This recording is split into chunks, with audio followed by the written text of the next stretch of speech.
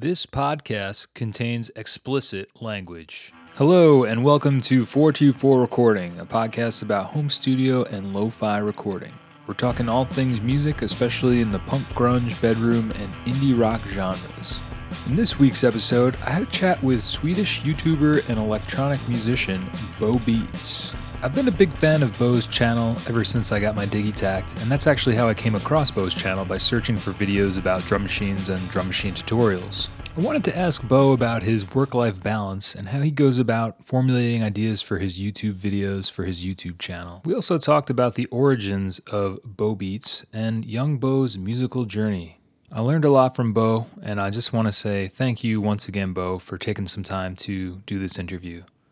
Here's my conversation with Bo Beats.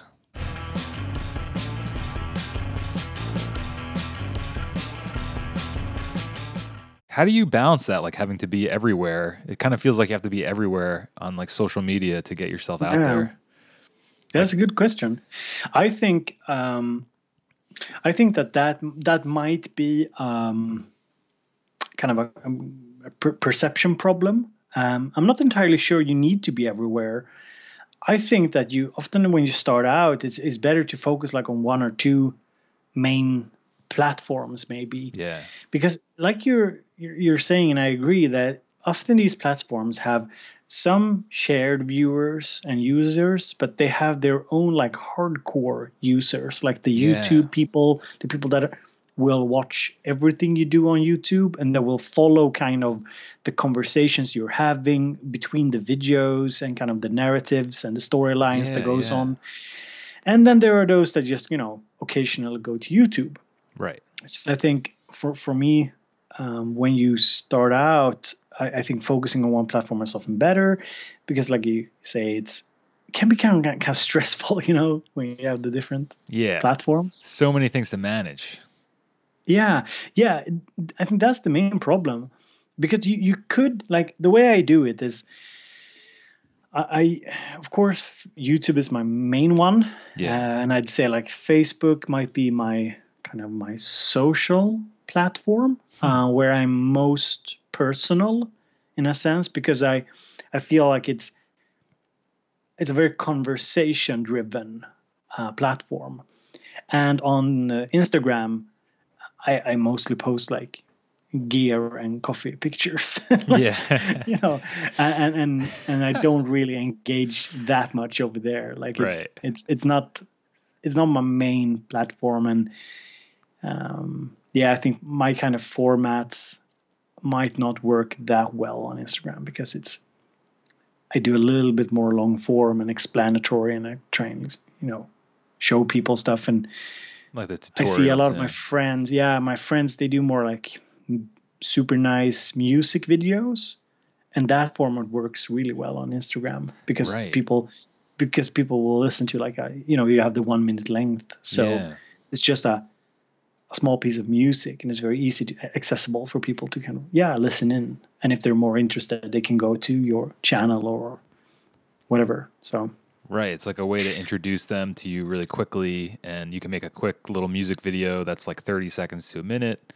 and have some music on it, and people can check it out that way. But that's what, have you checked out IGTV at all? It's like the new Instagram. I did like one video for it and I viewed a few. I'm not sure. Not sure what I think about it. Yeah, me too. I feel like it could be it could work. But I'm quite uncertain. I feel like it's a harder platform to bring value to people, right? Because that's how I feel like, that's how I look at my YouTube channel these days, is like, how am I bringing value to the people that are subscribing to me? Mm-hmm. So like for someone like your channel, I feel like, I found you through my Digitact, and I was looking up Digitact stuff. And that's like how I became a fan, because I was like searching for this evergreen content of a Digitact tutorial to like learn how to do something. I found your channel. I found Cuckoo. So like I found like the little like synthesizer community that I like follow now. So like, but that's how I became like a fan of all the other stuff that you're doing. Like I'm following the storylines. Awesome. And and congratulations on your second child, right? Yeah, thank you. My little son, Vide. Yeah. Or I think his name is like Willow in English. Oh, that's cool. that's like the same thing. Vide in Swedish means willow, I Willow. think. Yeah, willow. So because you can't really say vide, beide, or weede, or it sounds really stupid in English, like weed. Right. I talked to my wife about it. Like, yeah, I will probably introduce him as Willow at some Willow. point, like Okay. because it's easier to say. And the funny thing, my daughter, her name Weeda. is Liv, which is translated to life, Oh, literally. nice. So, Leave. so Okay. yeah, Liv. So that's also kind of a. My name is Liv. I'm gonna go now. Yeah. Yeah, it's really funny. Well, And thank you. Yeah. Weeda. Yeah, how do you balance like your that's something else that leads into another question I had for you was how you balance your like work-life balance because I noticed that you know, you have like you're pretty prolific with the amount of content that you have up Mm, and sure. I know that you have a second job or a career as like a psychologist, right? No, I have. Well, it's near enough.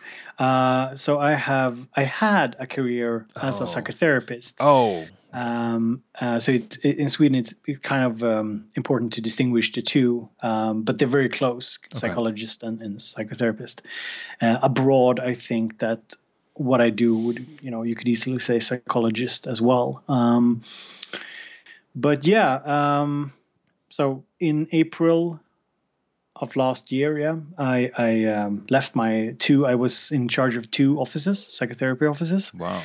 at two different health clinics that were owned by the same company, and I felt like, yeah, it's time to do something else. I've been there for 7 years, so yeah, done that, and after a while, there's a repetition in the people you're seeing, so.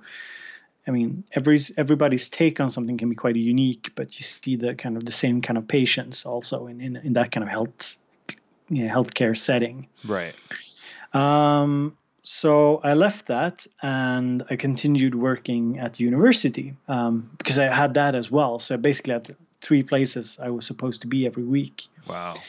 So at the university, I teach educational science and I would say like not formally, but I call it educational psychology because it's basically the courses I teach are very psychology oriented in what I teach, but it's under the umbrella of educational science.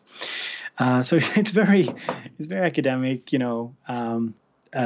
creative in a different way, but. Right. Yes, I still of course have my title and everything in psychotherapy, and I do consulting part time as well, like in my small firm and stuff like that. Cool. But it's not something I'm pursuing as a major part of my career at the moment. Right. So how did you like pivot into doing your channel? Like how did you Mm, start your channel yeah. and Yeah, I don't know. I guess I really needed some kind of creative outlet somehow. I think it was when my daughter was born. I started making more music again. mm. And I realized, oh, this is so fun. And I bought a Machina, the Native Instruments hardware Oh, yeah, thing. yeah. And, That's one of I your started like, favorites, right? yeah, sure, Yeah. definitely. It kind of got me back into music production again after, like, I had like a year or two where I didn't really do much. And then, yeah, I started making music again with my daughter. She was sitting in her little, like a little baby rocking chair and like, yeah, listening to Like my rocking beats and out. everything. Yeah. Yeah, like it was a lot of fun. That's cool. And then I also realized that I don't really have a big interest in making it as an artist. Yeah, yeah. I had realized that previously a couple of years earlier, and then when I picked it back up again, I was like, no, this is still not like what I want to do. So I thought, why not try and teach about what I know?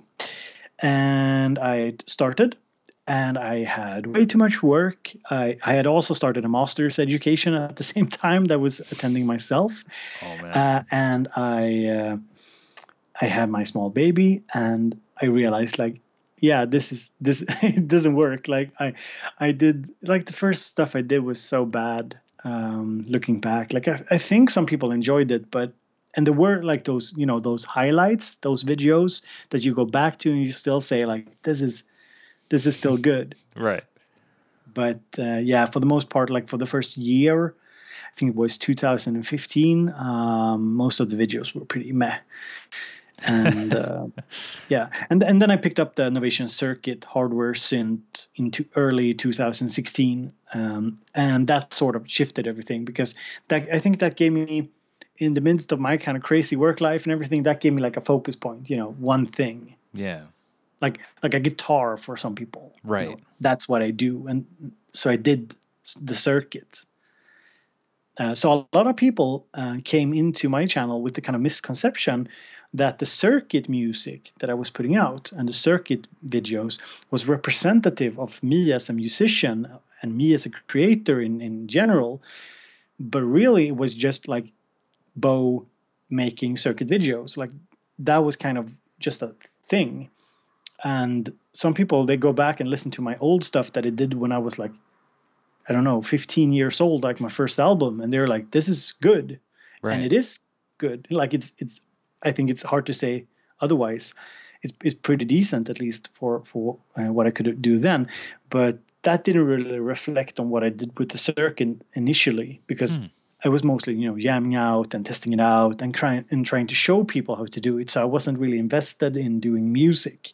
I was more invested in doing tutorials and doing walkthroughs of what I was doing. So that was kind of interesting as well. So I've had like a little bit of a uphill struggle from there to kind of show people like, yeah, well, I not only can show people how to do things, I'm quite decent at making music, even though it's not like a main focus. Yeah, it's not at the forefront, right?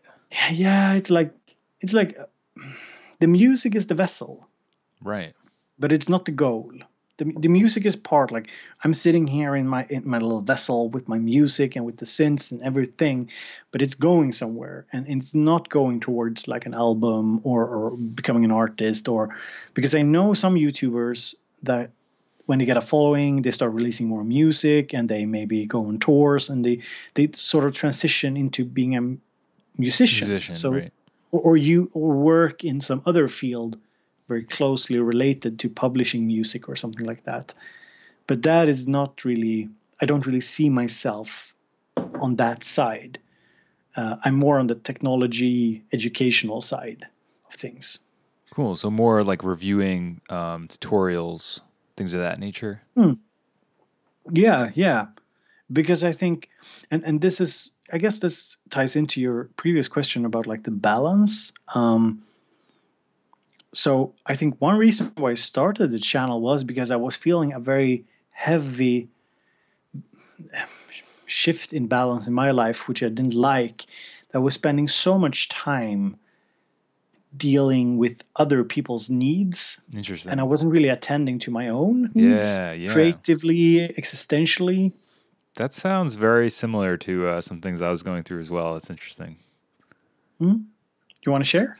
Oh no, I'm having a blast listening. I wanted to ask you too. Yeah.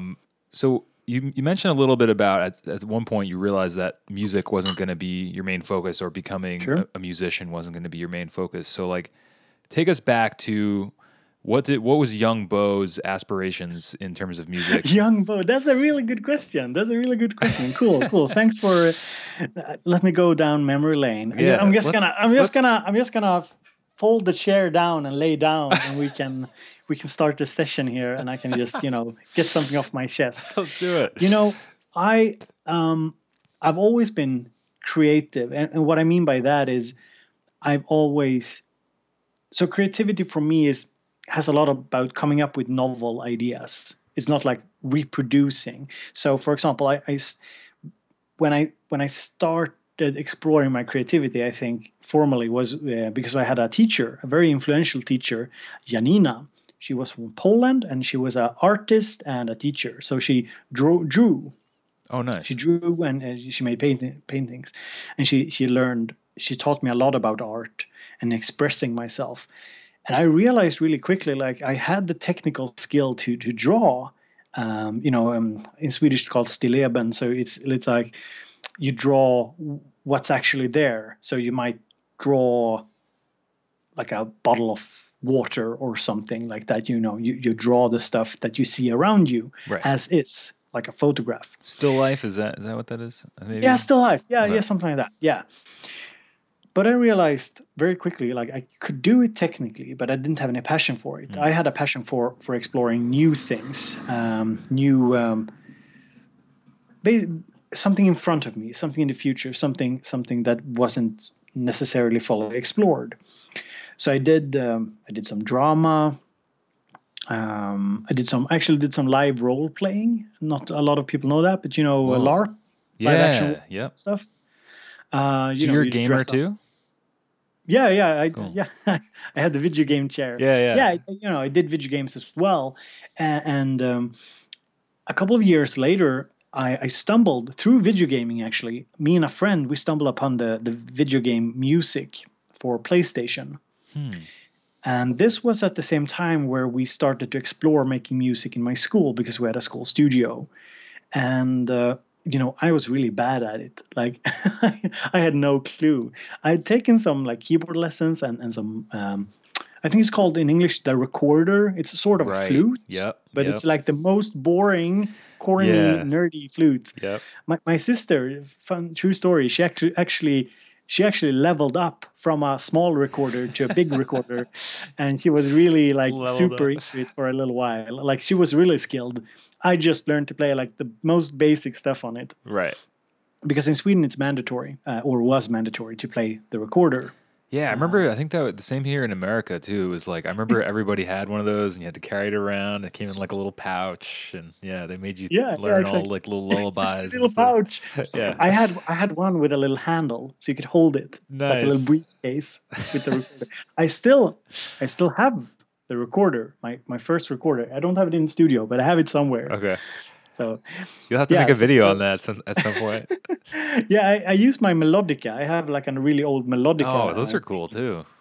Yeah, those are actually, they sound really good when you start applying reverb and stuff on them. Yeah, But yeah. So I had a little bit of music knowledge, but not that much. And me and a friend, we kind of started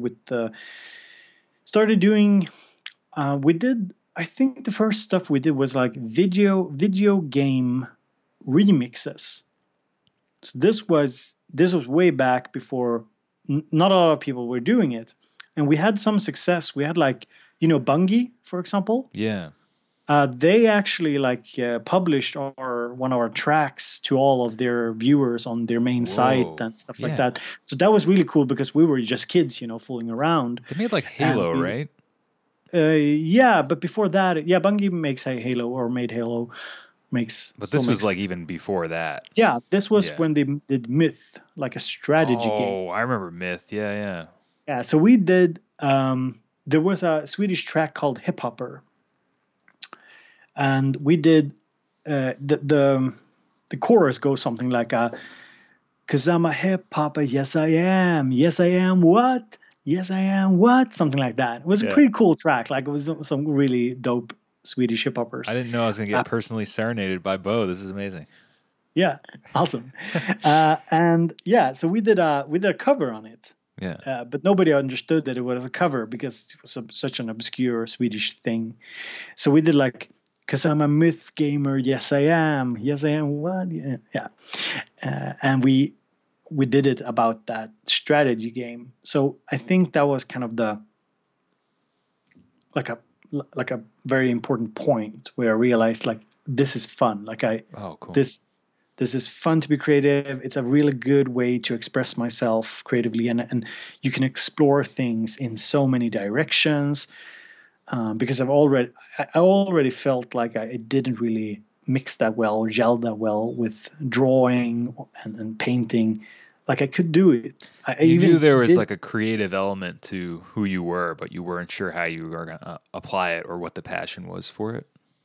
Yeah, exactly. Like, I really needed some kind of outlet, I think. So besides, like, yeah.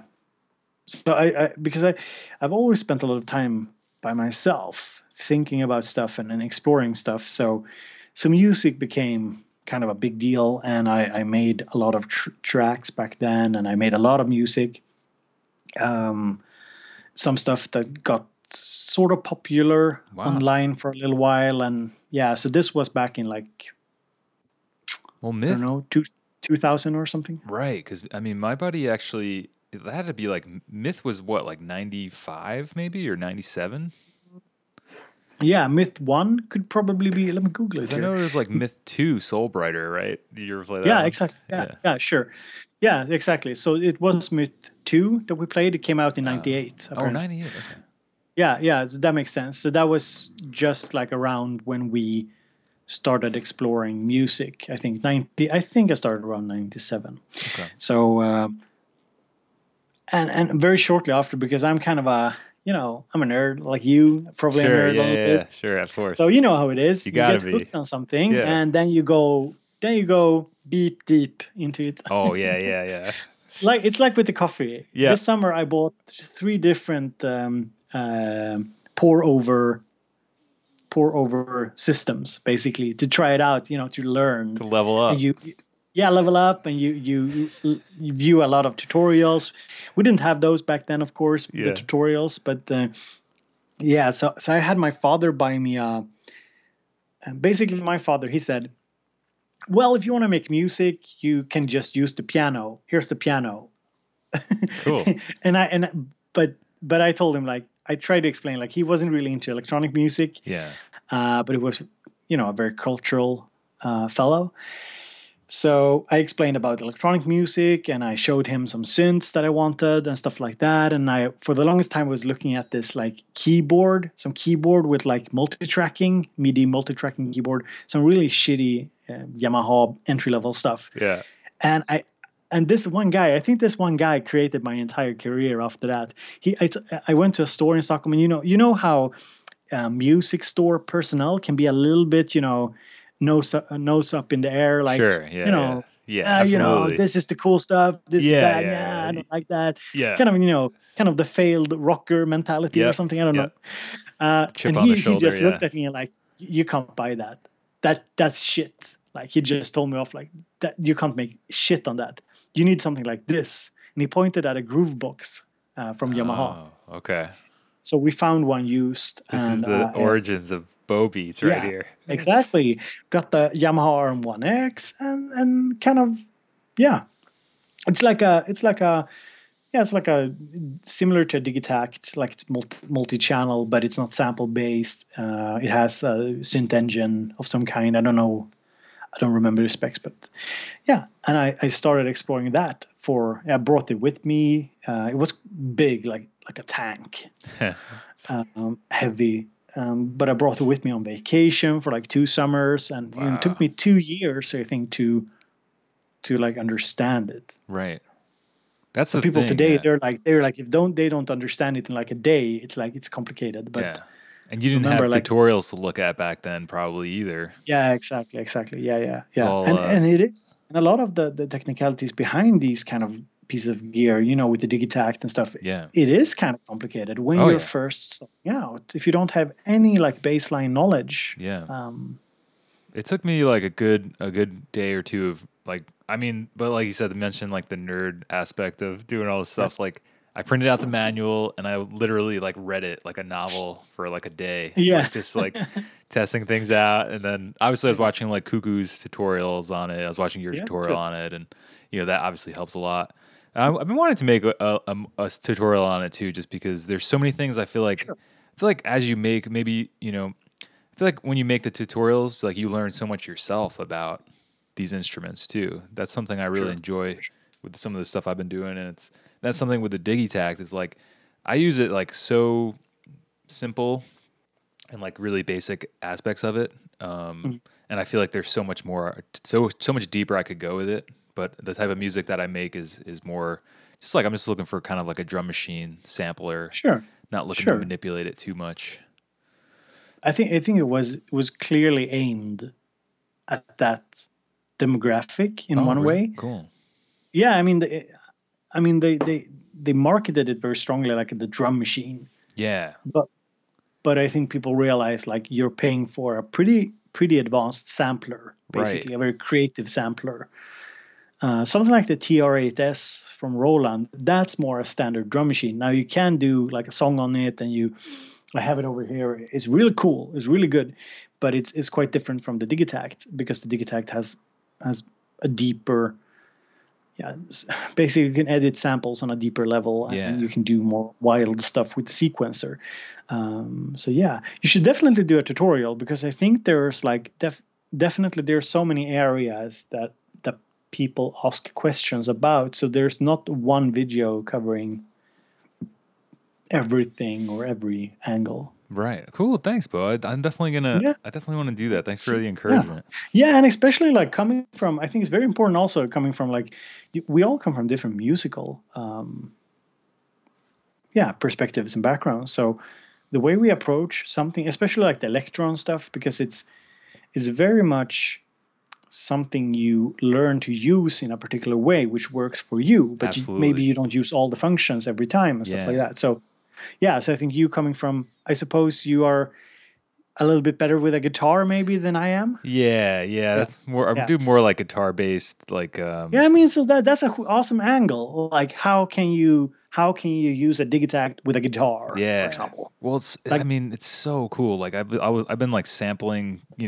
Sampling a guitar in over the mm, drum machine, and then being able to time manipulate it and slow it down and just warp it and compress it and distort it. The overdrive circuit on here sounds great, and mm, it's like it opens up so many opportunities because like with the guitar music, like the type of stuff I play, it's like pop structure, so it's kind of like playing the same chords for a verse. sure. So, but with a Digitac, what I can do is once I get those chords, rather than play it a million times, I can just loop it on the Digitac and then manipulate it. And I've come up with there's almost like too many ideas going on when I use it. Like Yeah. I almost get like overwhelmed because I'm like, oh my gosh, like this sounds sick when I speed it up. This sounds cool when I slow it down. This Yeah, sounds sure. cool when like this is super overdriven. So I think the But sampling there you aspect go. of it. You go. That's a really novel angle. I think that if Thanks. you do a video about that, I think you should post it to like the Digitact group over on Facebook. I think I gotta there's get on definitely that people. Facebook. Yeah, I Yeah, there's a lot of cool groups there, especially like the Digitact group is very nice. But I think like the yeah, exactly, like the way you approach a sampler like this depends a lot on what kind of instruments you're using, kind of your own workflow, and there's just a lot of standard stuff has been done. Like, okay, I'm going to sample synths into it, I'm going to sample drum machines into it, but a lot of the stuff with like guitars, I think, is kind of overlooked because it's not a looper. So some stuff, some of these samplers right. have these loop functionalities, and of course works a little bit better with a guitarist. But like you're saying, I think it's an excellent sidekick to Yeah, a one man band, for example. right. Because I really wanted to actually use it more in that fun. Like I don't know. I started thinking like I don't really play out too much anymore. I kind of had the same realization that you did. Like I don't know if I really that's really the lifestyle for me. Like playing Mm, out and playing a lot of clubs and shows and places and staying up late because as you get older you have more responsibilities. You can't be out till 3 a.m. You want to exactly, hang out with Willow and life, so exactly.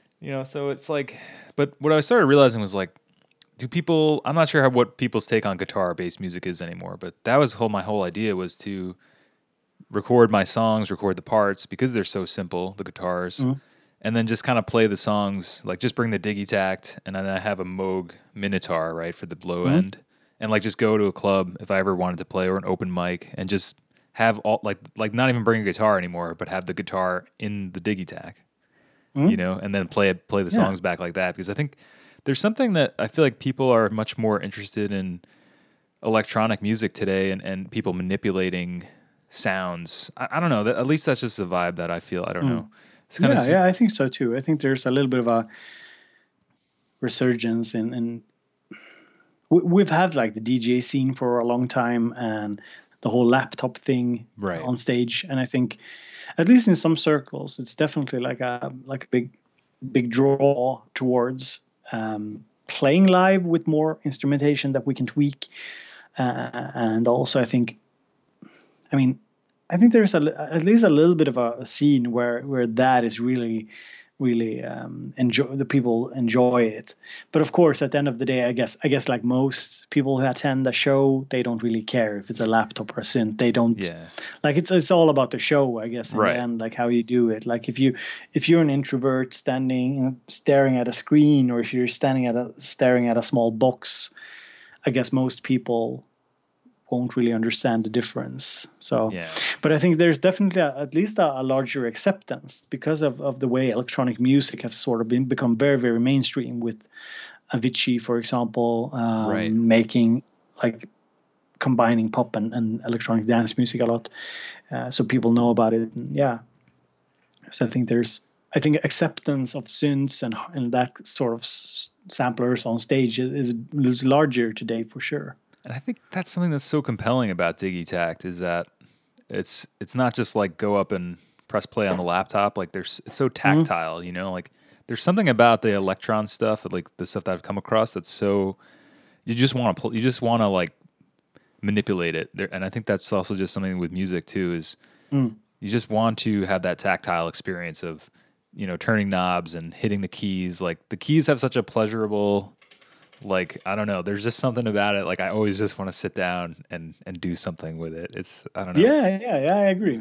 There's something to it for sure. I can't say more, but I have a really, really cool piece of kit here downstairs What? that is coming out next week. Okay. Well, I saw the I think mystery box. yeah, that one is, That's a different one. yeah, it's over here. It's the It's like the Electron Analog analog Heat. heat. Yeah. That one is already announced. Oh, okay. This is a. But Oh, so this, you have a whole other one. yeah, but it's not from Electron. It's Oh, from okay. another company. But I think you will enjoy it. I think you're definitely like in the target demographic. Whoa. So it's something. Yeah, you can definitely make some cool stuff with it, and it's just very hands-on and tactile, Cool. and it's just something, especially.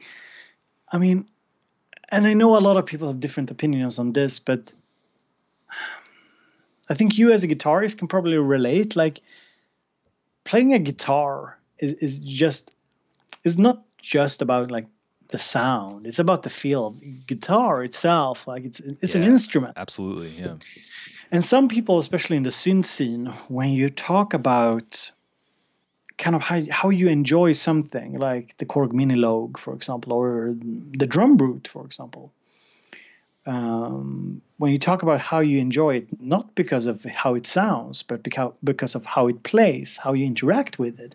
Some people are like really frowning, like, but if it sounds bad, like, and I'm like, well, it doesn't sound bad. It's just that it's not the perfect sounding synth, but it's so fun to play. Yeah. So, even if I could get like a little bit better sound from something else, it's not as fun. It's not as, you don't have that relationship to the instrument. Yeah. And sound is so subjective too.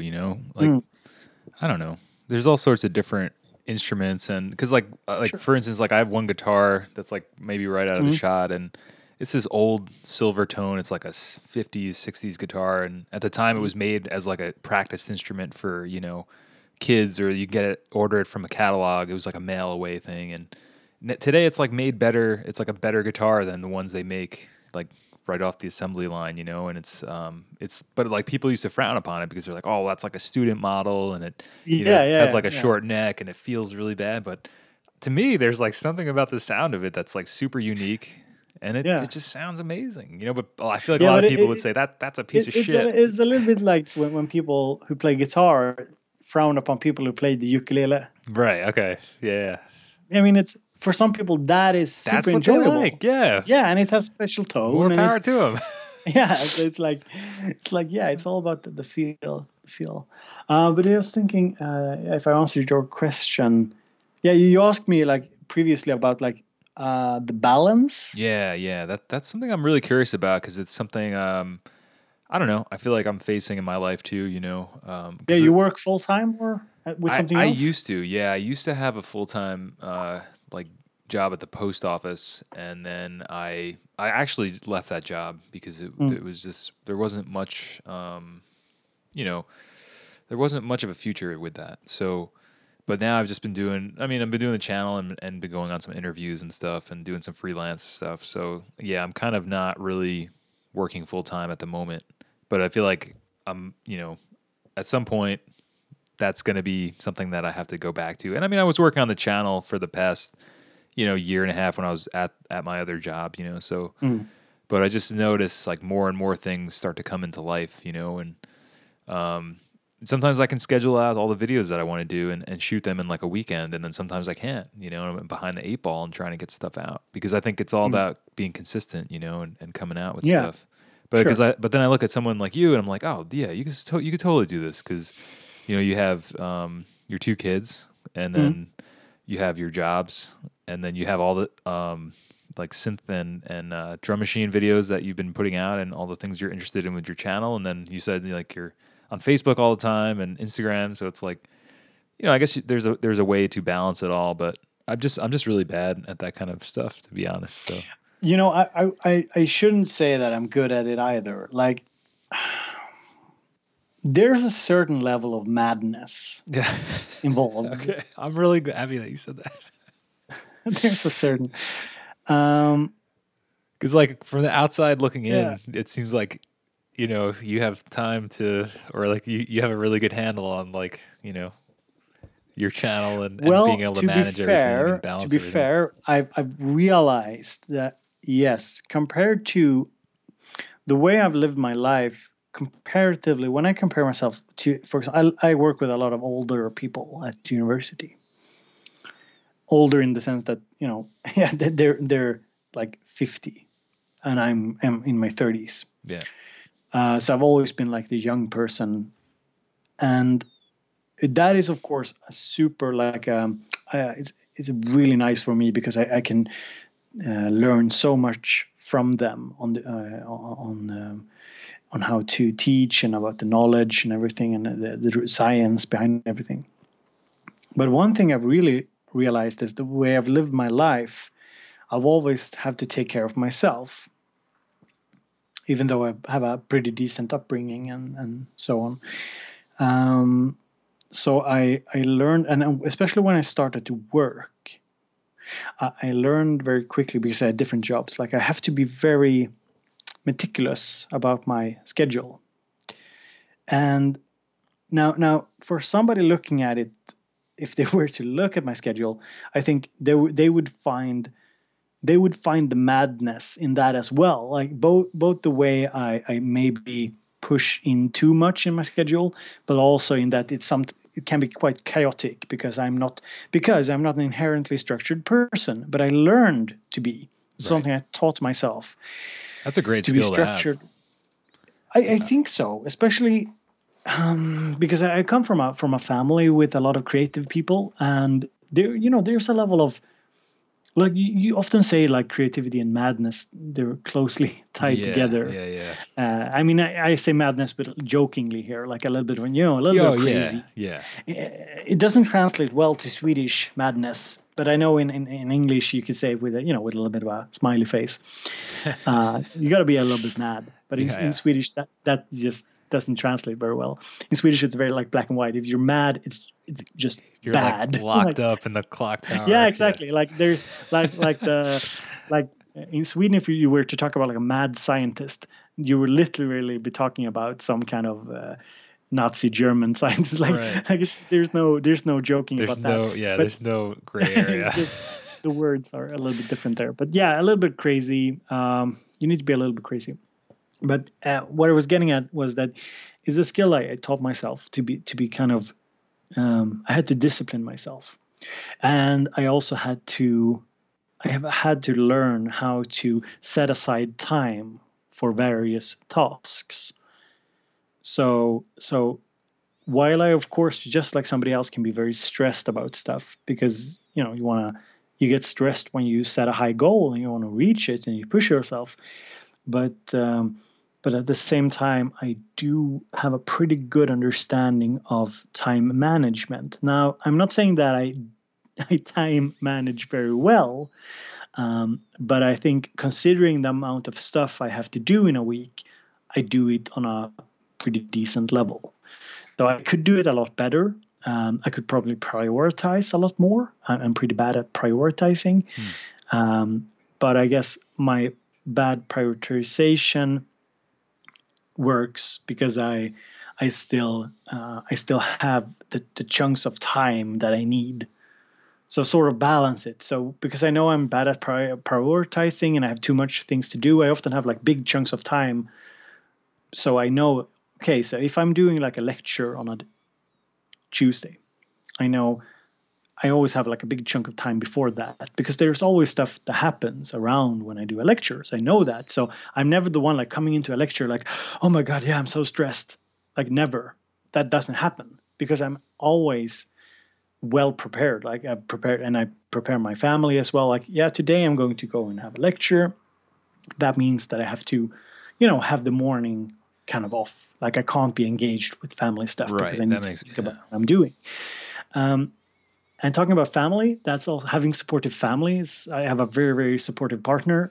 She's very, very kind, very supportive, in the sense that she lets me take on a lot of the projects. And That's great. while she doesn't share a lot of my passions for things, but I think she has some kind of profound understanding of creativity and profound understanding of my need to have a bit of space for what I'm doing, I suppose. So I think that's a very important element as well. Right. Yeah, because you wouldn't be able to do all the things that you do with the responsibilities that you have if you didn't have a partner that was understanding to what you wanted to get done with For your sure, life. for Yeah. sure. Now, of course, she's no like home wife or something like housewife or something like that, but she doesn't focus as heavily on her career as I've done for the last couple of years. She's been working longer than me. I have a much longer education, but she's been working, so she's done some very serious things in her line of business, but and done some really had some good positions in companies and so on. But now I think she wants to work and she works, but she doesn't work full time. And now she's also home taking care of our newborn, and that's something she's prioritized. Like it wasn't something we said like it has to be this way. And I'm also in a very fortunate position, and this is something that of course doesn't show very well because I work in higher education. I do have a lot of possibility to manage my time, and this is often something that is overlooked, but it's often more important than having a good pay. That possibility to actually manage my time on a day-to-day basis. I can Yeah. basically, for almost, I'd say like for 80% of my time of the university work, I'm in charge of when I do things. That's amazing. Yes, it's basically just meetings and a couple of mandatory things. And the rest is always up for debate, like always up for a discussion about, when it's supposed to be done. And of course, courses, they have a certain schedule, but and when they're starting and ending. But in between those dates, I have a very large possibility to shape what I do. Wow. So that's also something. So of course I try. That's also a way to maximize things. So I'll try to get stuff done when I have a softer period in university, Right. like during a preparation period. So maybe I do one heavy month of teaching, and then I have like 1 month maybe a little bit more chill, more preparation, more. I can work a little bit more from my home office. And then I also have time to prepare for YouTube. Right. Yeah, that's what I was going to ask you is like how do you go about doing the preparation for your videos? Yeah, so this is and this is where I need to be better Okay. because I'm a little bit inconsistent, or I'm very inconsistent. I'm not really good at preparation. Like that's why I think I developed my time chunking and planning ability in the sense that I have a lot of time, because I'm not really effective when it comes to standardizing a workflow. But I've become a lot better. So it's something which is, I think, YouTube has been hugely influential for my teaching as well, because I was more the kind of lecturer that winged it. and I've realized the potential of being more planned. So that's something that came about through YouTube and through. That's Um, the thing.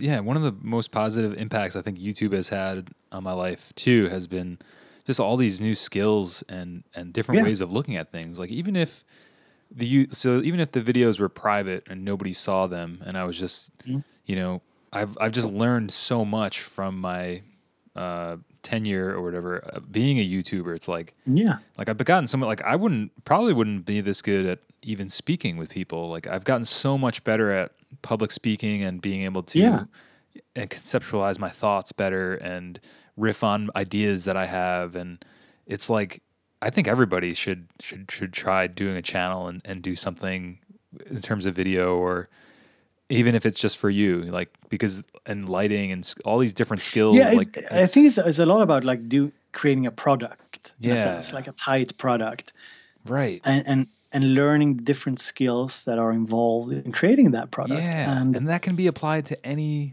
part of your yeah, life. for sure.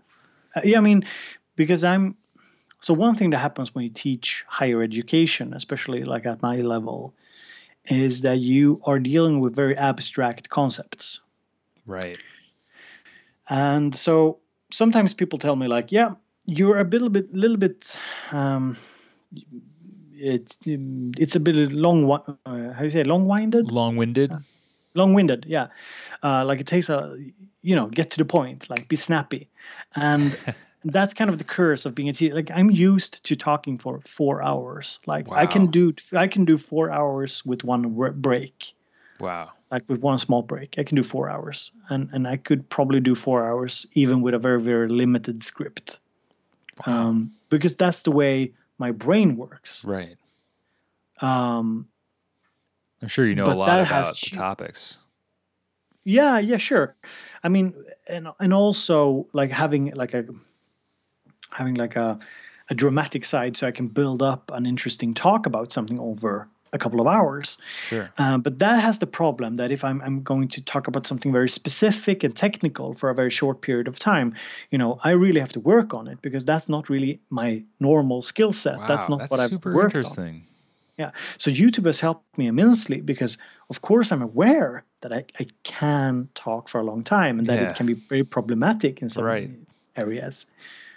Because So, everything so I, online is so like quick, quick cuts, get to the point. yeah, Yeah. for sure, that and that certain topics doesn't benefit from the long form. Right. It, Right. because it's, yeah, most people are turned off by it. Like it doesn't work. It works basically. It's this. It works in an educational setting because people are forced to come. Yeah. Yeah. Like 90% might not show up if there's no exam. Right. So I mean, if there were a YouTube exam that people had to take, they might sit through your 2-hour video. Right. But If there's most something on the people line, can't yeah. do. Yeah, most people, like Cuckoo does very long videos, Right. and he's like the work. There's just something great about what he does. Yeah. Some quality. I can't really pinpoint it, Me either. I but don't there's know. some It's superb compelling. quality to what he does that makes it work. Hmm. But most people, even I, who normally do it for lectures, we can't do it. We don't make it work for an hour, 2 hours. We can't do it. I think it's a very rare talent, or a combination of personality and format. But so I think most messages benefit from this training that you were talking about, this training of making the product and everything that goes into it. I think most things benefit from it, teaching as well. So I've worked on my teaching as well, to kind of, instead of doing 4 hours, let's do 2 hours and be a little bit more Scripted. to the point. Yeah. Yeah, scripted and to the point, and sort of, yeah. And there's like, yeah, there's some big benefits to that as well. That's So awesome. it's, yeah. So yeah, so I guess a bit of, to make it work, like a lot of planning, a bit of madness, and hopefully over time finding some kind of structure to your product. It's it's a good way to put it.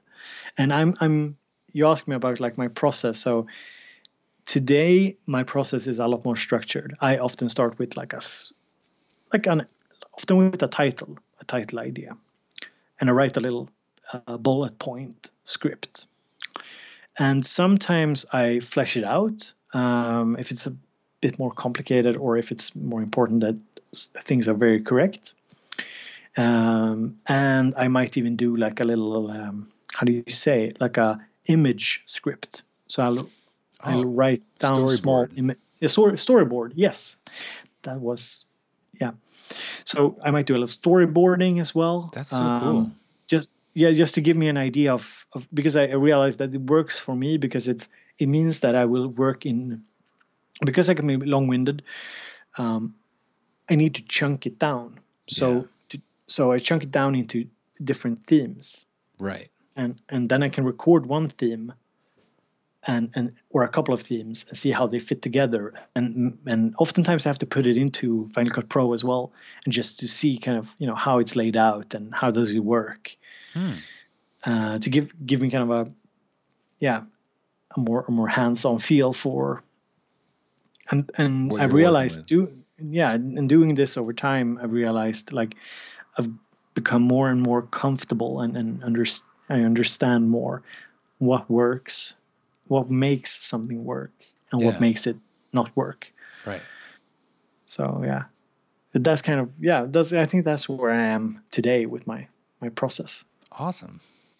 This has been a great talk, Bo. I've learned so much from you about all different aspects of life. Yeah, we've just been rambling on here. I just kind of vacation here. That's like the madness part of it. It's like vacation, and I produced, I think, 2 videos per week. Wow. And next week it's 3 videos at least. There's a new thing coming on Tuesday, Wednesday, and Thursday, like 3 new products. Yeah.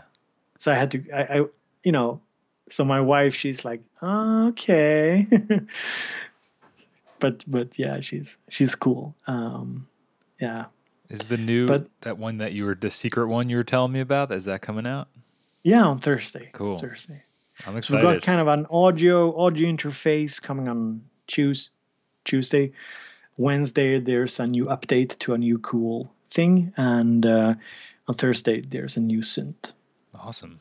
I'm looking forward to that. Yeah, for sure. So what's your plans? Do you have any like video plans coming up? Oh man, yeah. I have a couple different so my channel is like cassette 4-track. It's like an older type of recording device that uses a little compact cassette or a regular cassette to record onto. So that's kind of where I started out, and lately I've just been trying to record some more music. And recording a song and then showing the workflow. So like, here's how to record a song and here's how I went about doing it. So I got some stuff like that. I really want to do that Digitac video too, that we were just talking about. I try to plan it out, and then I also have like a loose idea of what I'm going to do too, because I feel like sometimes with planning it out a lot, it's good to be able to improvise within that structure. Because sometimes things come up. For sure. Yeah, exactly. And one thing I learned as well is that, just starting, how do you say, like starting a day with a set plan is not always good. Like you need to do it for at least like 60% of the time. Yeah. But you also need to have that kind of room for, today I just want to do this. Right. So what I've done is I've worked on having multiple projects alive at one point in time. So I think I have like 7 videos in production at the moment. Wow. And that makes it so that when I wake up, I have a little bit more leeway to choose from. Yeah, exactly. Yeah. So I can, I'm feeling this today. And so, I think that's been good for me in a sense. Wow. So you work on them over a long period of time then, each video? Depends. Okay. Some videos, you referenced the Electron Mystery thing. Yes. Yeah, I did that in 2 hours. Right. Because I was going to say, some videos are like, That's the same here. Is like once I get started with them, I'm like, I'm just gonna crack this out, and because I have like a very clear Yeah. vision for it, and then it's just shot after shot. Yeah, exactly. Yeah, yeah. I mean, um, I think some videos are just very quick to make. If Yeah, there's like a solid idea, and you have I'm sure like those maybe vlog videos that you've done, like where you're like walking around outside. I really hmm? enjoyed that format, and then you went to like the synth store, and we're like checking out. Yeah, yeah, true, true. Yeah, yeah, yeah, I'm sure those yeah, are like a lot of fun and just kind of almost like, I'm just gonna go for a walk today and see what happens. yeah, So, yeah. yeah, exactly. Don't some of them take more. The problem with them is that some of them take more planning because it's so easy to end up with nothing. Yeah. Um, I mean, one and I thing. realized, yeah. Oh, I was just gonna say like that was one thing I wanted to ask you too. Is reminds me of because like sometimes I'll come up with a video and then Hmm? I used to be a lot more of a that's a great do you think you're a perfectionist at all? Do you ever run into like perfectionist tendencies with your editing or with the videos or because I used to be like way like I always say like 10 years ago the person that I was like would never have been able to do a YouTube channel. I would still be working on the first video, because I would have been this is not good enough. I don't have those kind of perfectionist tendencies. No. Nice. Um, perfectionism is a complicated because the term itself sort of alludes to perfecting the product, but that's not necessarily. So I have perfectionistic thoughts and Okay. anxieties, but they are not connected to actually getting stuff done. Right. Like when I'm actually working on something, I don't have perfectionistic thoughts because when I'm engaged in working with something, uh, the the sort of the pressure, my desire to get it out overcomes any perfectionistic anxieties. Right. Um, but I have That's cool. perfectionistic thoughts when I'm not working. So I can wake up with, I had like an idea what I wanted to do today. I wake up and I say to myself like, yeah, Bo, that's not gonna work. That's not a good idea.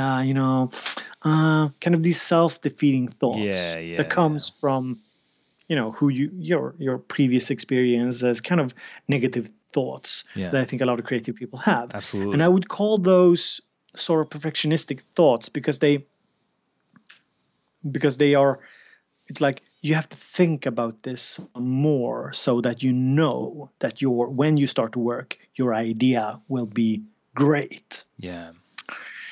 But I've learned that I should just ignore those thoughts and get on with working on something and Yeah. evaluate it after the fact. It's Same sort of here. the strongest technique because the more I do it, the more I realized, okay, I have 5 videos and I had negative thoughts about 2 of them, but they are good. And I realized like the 5th video that I didn't have any negative thoughts about, it's crap. Like it Right. doesn't work. Like it's just not good enough. It's not interesting. Like it's incoherent. Like it doesn't make sense. So I realized that like my thoughts, those perfectionistic thought patterns, are not helpful in deciding what I should and shouldn't do. Right. Yeah, and But the yeah, thing is like sorry. people too will I feel like I'll spend so much time on certain videos and then ones that I spend not a lot of time on are sometimes people's favorite ones. So it's almost Sure. like even if you make one that you think is incoherent, I just wind up usually personally like if I have one like that, I'll just put it out because well, Monday's another day or Friday's another Sure. day.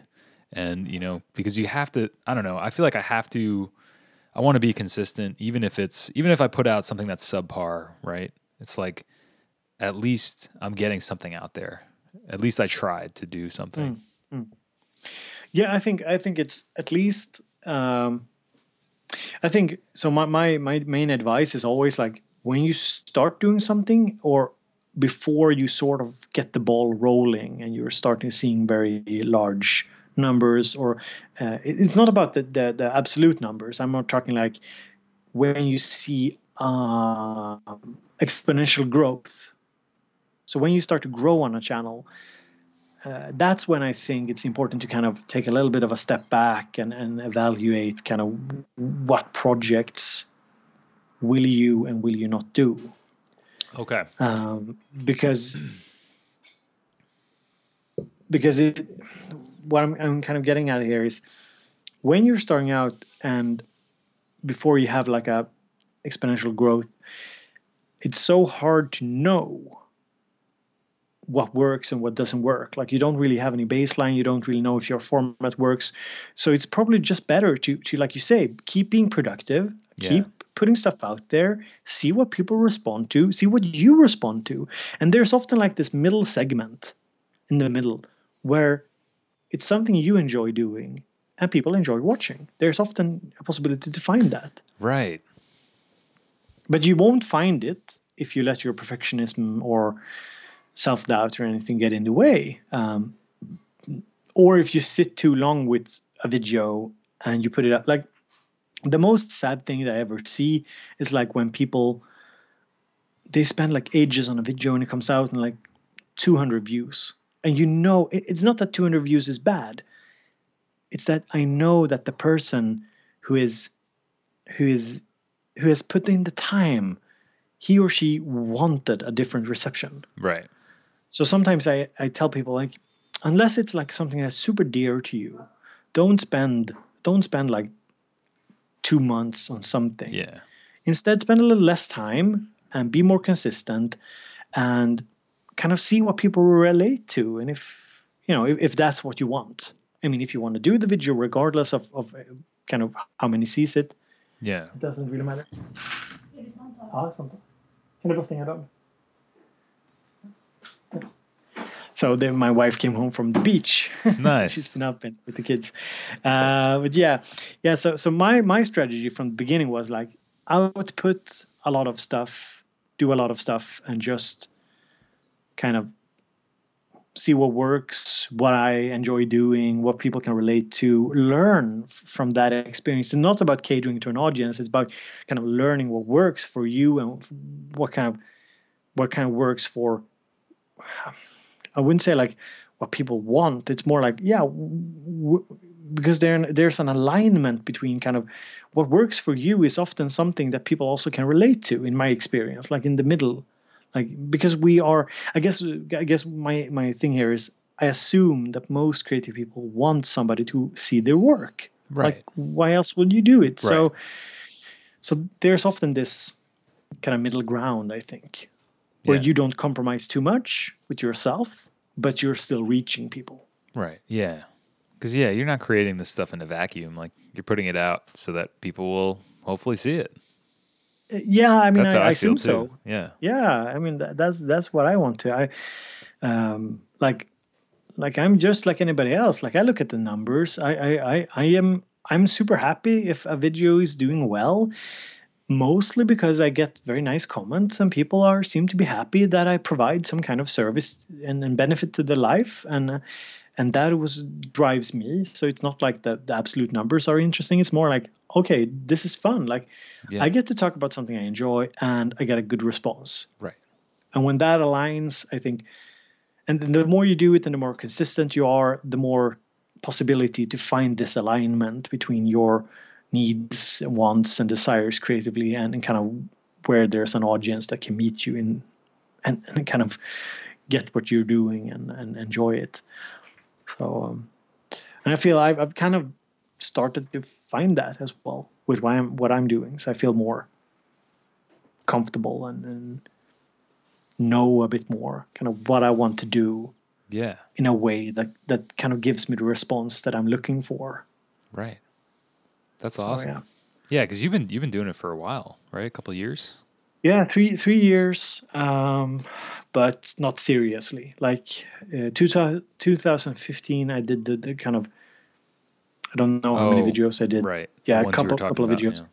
And in 2016, I did some more circuit videos. And in 17, it sort of late That's 16, when it clicked, 17. Yeah, it started to click more and more, for sure.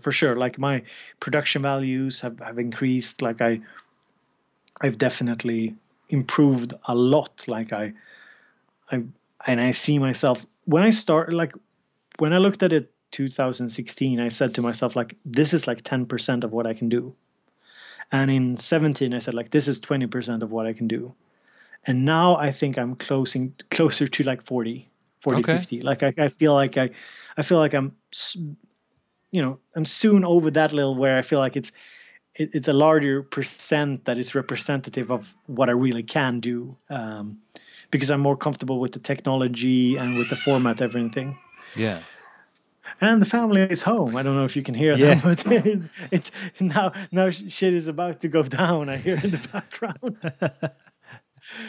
All right. Well, do you want to get going, Bo? I don't want to take up too much of your time. Yeah. I probably should. Where can people find you online, Bo? So they can find me over on youtube.com/BowBeatsMusic.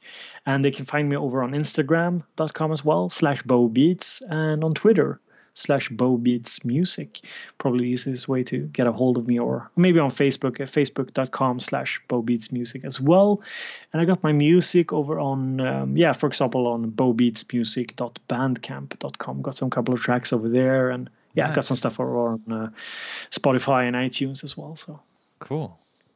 Thank you so much, Bo. This has been no awesome, problem. and I appreciate you taking time. I feel like I've been rambling a bit, but I know I will. Disclaimer: it's sort of it's the vacation brain, you know, or it's the overworked brain, because I've had mad couple of weeks, but it's been a lot of fun as well. So awesome. Thanks for having me. And my pleasure.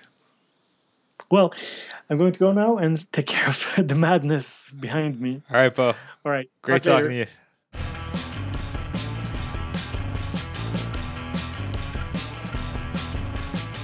So that was my conversation with Bo Beats. You can find Bo on YouTube at youtube.com/BowBeatsMusic, and you can follow Bo on Instagram at instagram.com/BowBeats. This is Mike from 424recording.com. Godspeed, my friends. Thank you for listening, and don't forget to subscribe and review the podcast wherever you listen to podcasts. And if you want to support the podcast, you can check out patreon.com/424recording. Appreciate you, my friends. And make sure you do something you want to do today, okay?